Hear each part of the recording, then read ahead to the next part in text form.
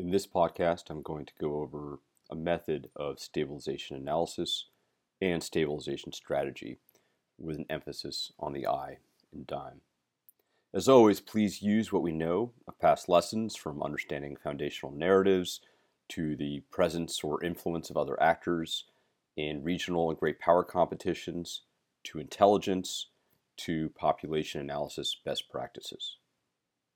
At the end of the lesson, you will have exercised your way through one case study from end to end. What you are left with when you leave NDU, when you finish IWS, is one way to conduct population analysis in unstable areas the world over, from Grozny to Juarez, from ISIS-infested ports of Mozambique to the Lake Chad areas in Western Africa, from Sangin to Aleppo to the tribal areas of northern Yemen, all areas with instability or crime or insurgency or economic wasteland, and all areas that have also become battlegrounds in great power competition, or at least regional power competition. The method we will speak about comes from the Horn of Africa 15 years ago, then brought to other areas of Africa as well as Southwest Asia. It's been used by USAID, by MISO teams, by civil affairs teams, by IO professionals, as well as implementing partners. It has gone by many names, from the District Stability Framework, which was a misnomer at the time, as its original iteration looked at most of a continent, not just a district. Then it became the Stabilization Analysis Methodology, and a dozen more names after that. This framework will take us from needs to grievances, to priority grievances, to sources of instability, to systemic causes of instability. This one framework can also be applied to your units, to your agencies, offices, services, teams, even to your neighborhoods, to help figure out where the fissures are, where the weak points might be. It's also taught at MBA programs for this purpose. Like any framework, there are weaknesses and strengths. Some weaknesses are obvious, others more subtle. And like all frameworks, it tends to simplify things without losing nuance. But of course, it does lose nuance, as with all things we try to streamline. Like all frameworks, it should be considered critically, applied only when appropriate, and importantly, applied along with other viewpoints and frameworks. So I'm going to go over some definitions first. Then I'm going to discuss sources of instability, conflict mitigation, provide a little mini case study. It's not the same case study we're going to be doing in plenary. So first, defining stabilization. To understand what stabilization is, it's important to understand what stabilization is not and what it gets confused with often. So if you think about a line, a double-headed arrow, if you will, going left and going right, on the very far left, we have, during emergencies, what we would call humanitarian aid. In the middle, sort of the middling gray area, we have a transitional or unstable time when we want to provide stabilization assistance. In the very far right, where we have something, an area that is stable, and we're looking to the long term, that's where we have development assistance. Okay, so humanitarian assistance on the very far left, we're talking about short term, and it's needs-based. Basic survival needs. What do you need so you will not die this week? Food, water, shelter, after a natural disaster, during a wartime, during a famine, for example. And then on the very far right side, it's also needs-based, but we're looking at the long term. And when I say needs-based, we're talking about improving quality of life. You're improving healthcare systems and education systems, for example, that already exist to improve people's livelihoods. So, stabilization assistance is a completely different animal.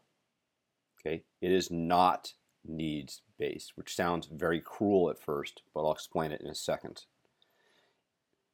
But importantly, you cannot conduct economic development in an unstable area. So stabilization assistance needs to occur before economic development. If you conduct economic development in an area that's unstable, it's like building a house on quicksand. In fact, USAID Office of Transition Initiatives feels that we should separate stabilization and economic development to the point where, at least for education purposes, for training purposes, they've added a fourth entity, phenomenon, on this double-headed arrow, this line going from humanitarian aid on the left and economic development on the right. And that is, they have a thing called transition between stabilization assistance and economic development. And so this is about institution building, whether it's political, economic, or judicial. Stabilization can apply to a number of scenarios. Oftentimes we think about insurgency and guerrilla warfare. We think about perhaps partisan warfare, and that's when stabilization needs to be applied, but can also be applied to a sudden economic collapse or perhaps the death of a key leader in some areas. So one of the things I'm going to be asking you in plenary is, what is stability? And there's many working definitions of what stability is within the stabilization, economic development, humanitarian aid communities, which are very large throughout the world. One idea is that perhaps it's a quote-unquote normal functioning of government, society, adherence to laws, level of violence. Something else to think about is perhaps it is whatever a community believes is stable. So it's really in the eyes of the people in the area that live in a stable or unstable area. Or perhaps it is society's ability or confidence to address its own problems. Okay, these ideas are wrought with a number of sort of fallacies and misunderstandings. And so this is a question I'm going to put forth to everyone in the class. And I really want to hear your experiences, your insights. And this is a class, a plenary, where I very much want to hear your war stories. I think it's going to help our overall education very much. Something else about stabilization and understanding what stabilization is we have to overcome some of our misassumptions. So, some of the misassumptions that we're going to discuss in plenary. So I'm going to put forth, and I want you guys to generate examples for and against these misassumptions. One is that poverty breeds instability. Okay, I mean, certainly it can happen. It does happen. If you're in southern Kenya, if you're in the east coast of Kenya as well, in the beach areas, there are people that join Al-Shabaab for money because they are so, they don't have anything. They're strapped for cash. But of course, some of the most impoverished areas of the world are incredibly stable.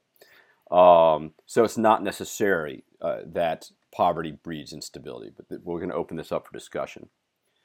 The rest of the misassumptions I'll go through pretty quickly. More jobs equals fewer insurgents if there's an insurgent-infested area. Reconstruction and modernization leads to stability.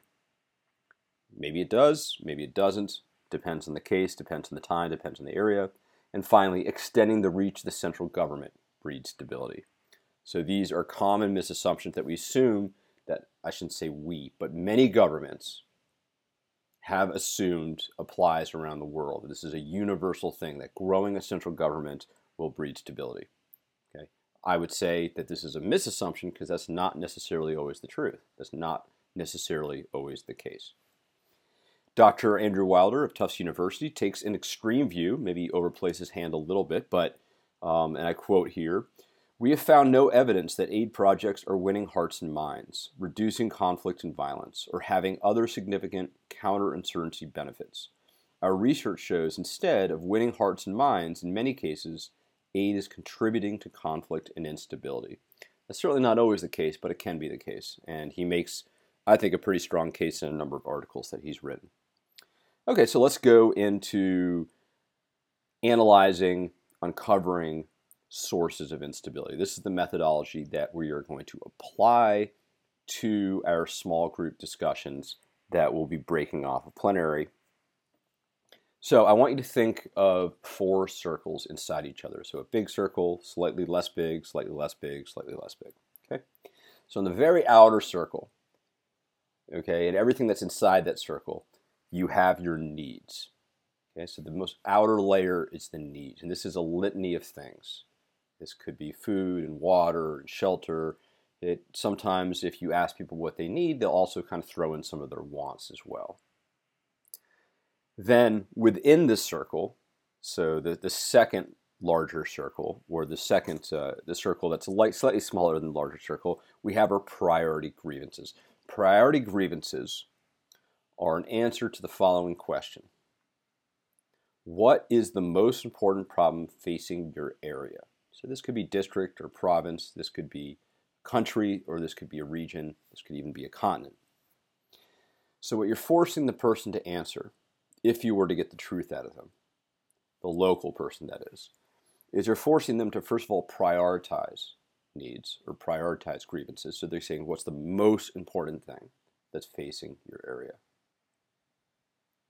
But you're also forcing them to think about society and to think about the area writ large. You're not asking them what's the most important problem facing you or your family, which it could be that maybe that household has been stricken by disease. It could be a number of issues. But instead, you're saying what's the most important problem facing the area.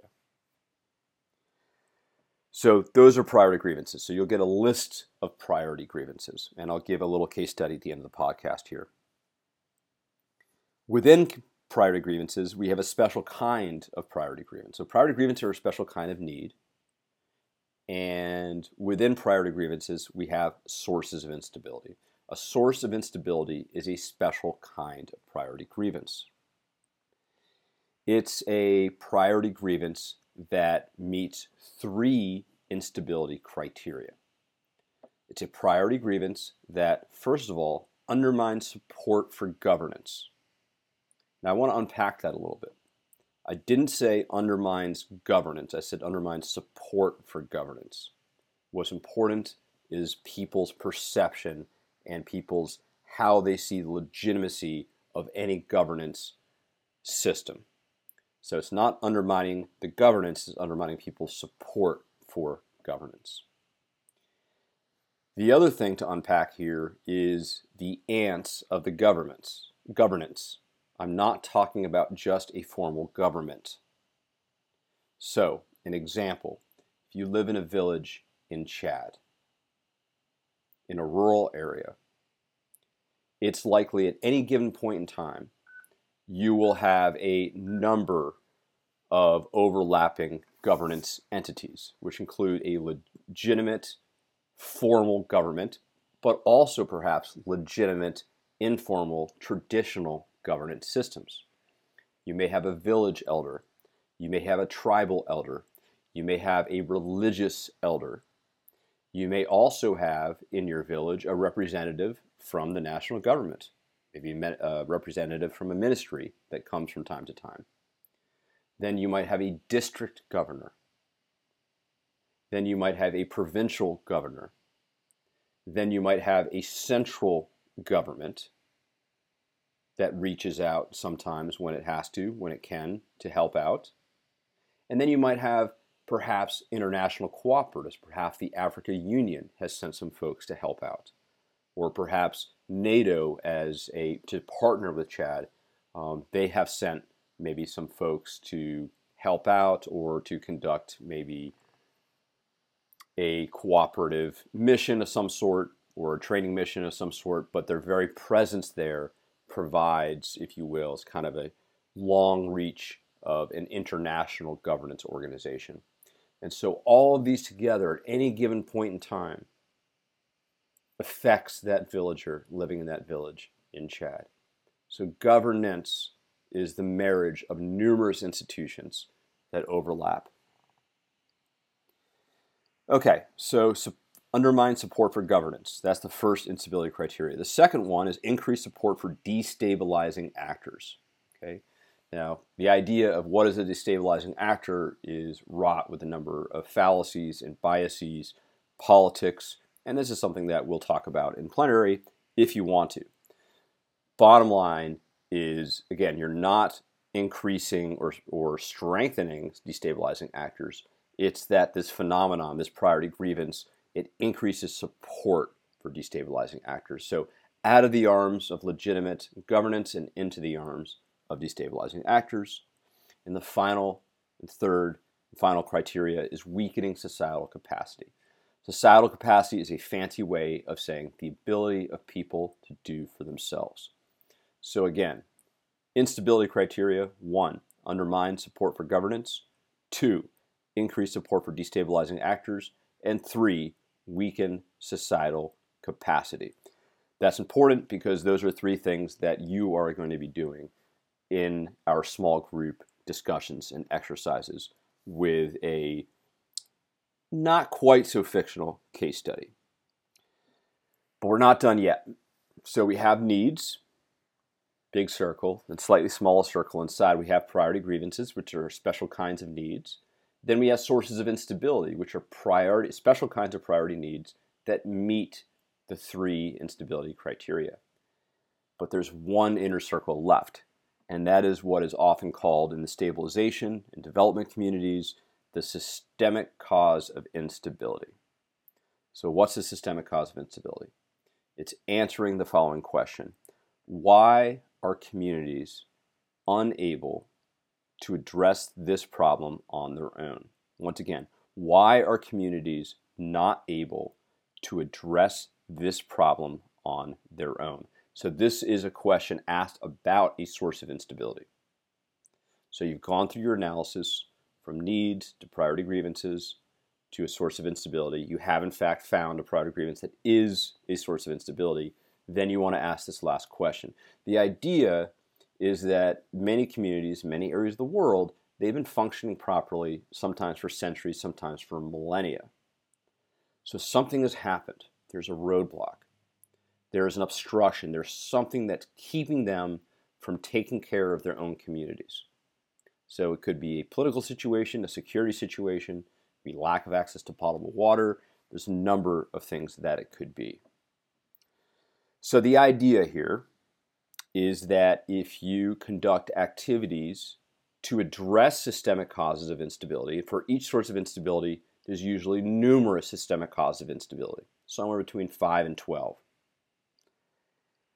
So you address enough systemic causes of instability, you mitigate the sources of instability. You mitigate enough sources of instability, then you improve overall stability, and people are happier. And when you are designing activities, stabilization activities, you want to use a comprehensive approach. So you want to look beyond whole of government and beyond a whole of nation approach.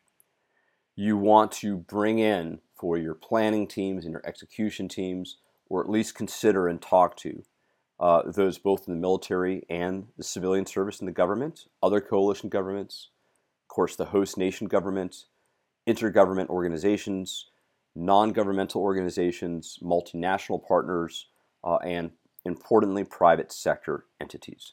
This is to share information, to analyze the area, to identify and prioritize sources of instability, to design stability activities, and to measure effectiveness of those activities and how you're going to measure that effectiveness.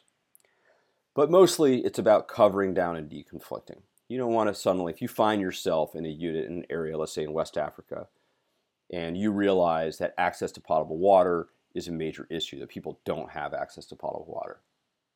So you institute a bunch of programs that provide water, that dig wells, etc. If there's already a French nonprofit that is doing this and has been there for years and has suddenly focused all their effort onto providing water for people, for citizens, for civilians, you probably want to deconflict with them and focus on something else. You don't want to do the same thing that everyone's doing, and you want to make sure that you don't have a big blind spot. Maybe if education is a major source of instability, maybe that's something that you can start helping out with.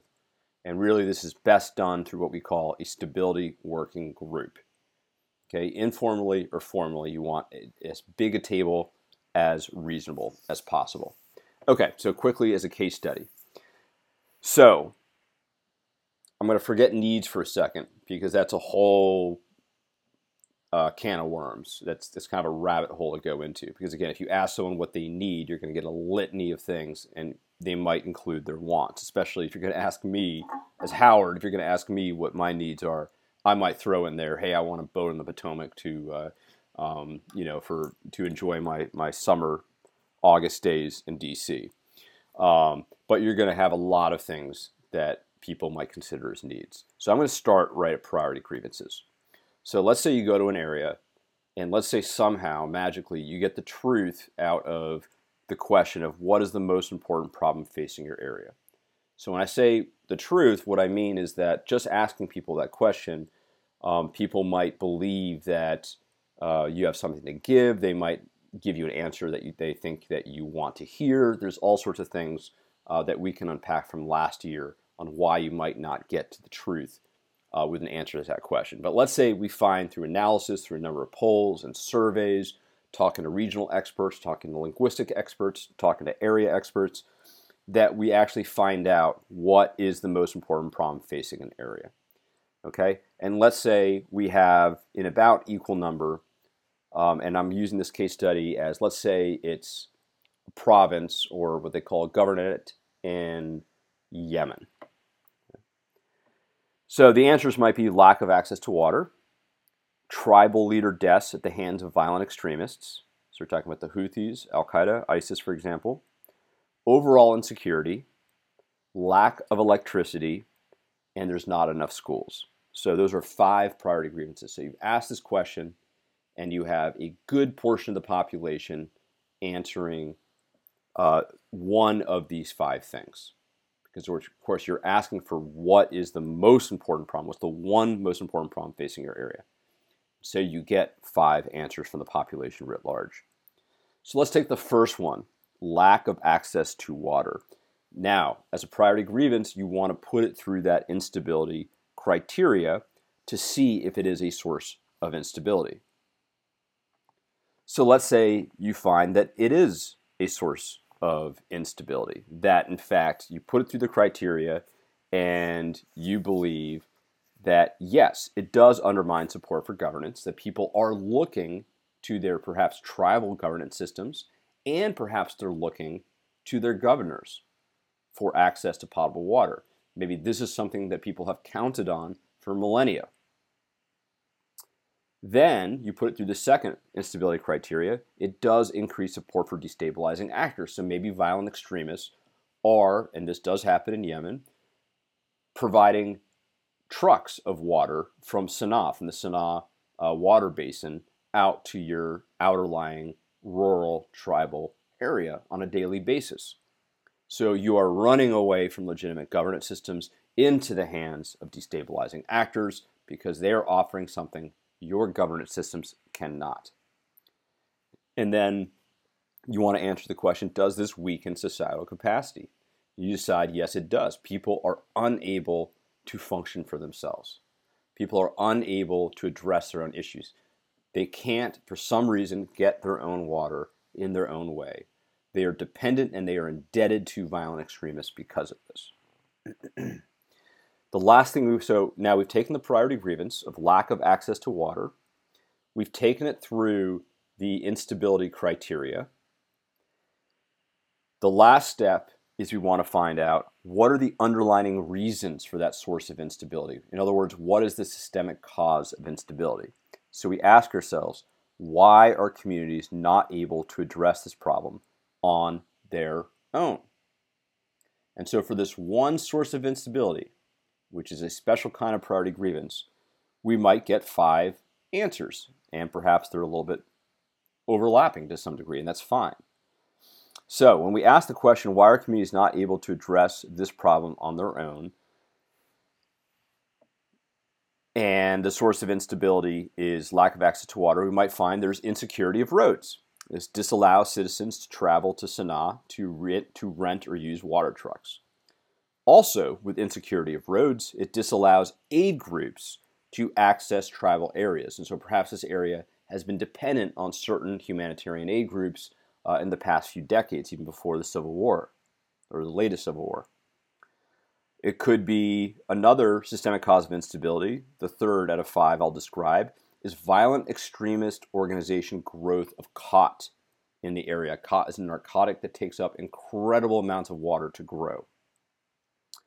Fourth, there have been killed, executed tribal elders who had knowledge of well systems.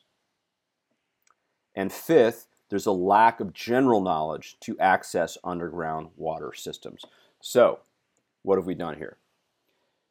We went out and did some surveys, some polls, we did some analysis, and we uncovered 5 priority grievances. What's the most important problem facing your area? If you got truthful answers from everybody and you ran the numbers and you found that there were 5 major issues. We took the first one, lack of access to water, and we put it through the instability criteria. The instability criteria, we want to consider 3 phenomena. Does it decrease support for legitimate governance? Does it increase support for destabilizing actors? And does it weaken societal capacity? The final step is taking it through our analysis of, is it a systemic cause of instability, by answering the question, why are communities not able to address this problem on their own? And from that one source of instability, we found 5 systemic causes of instability.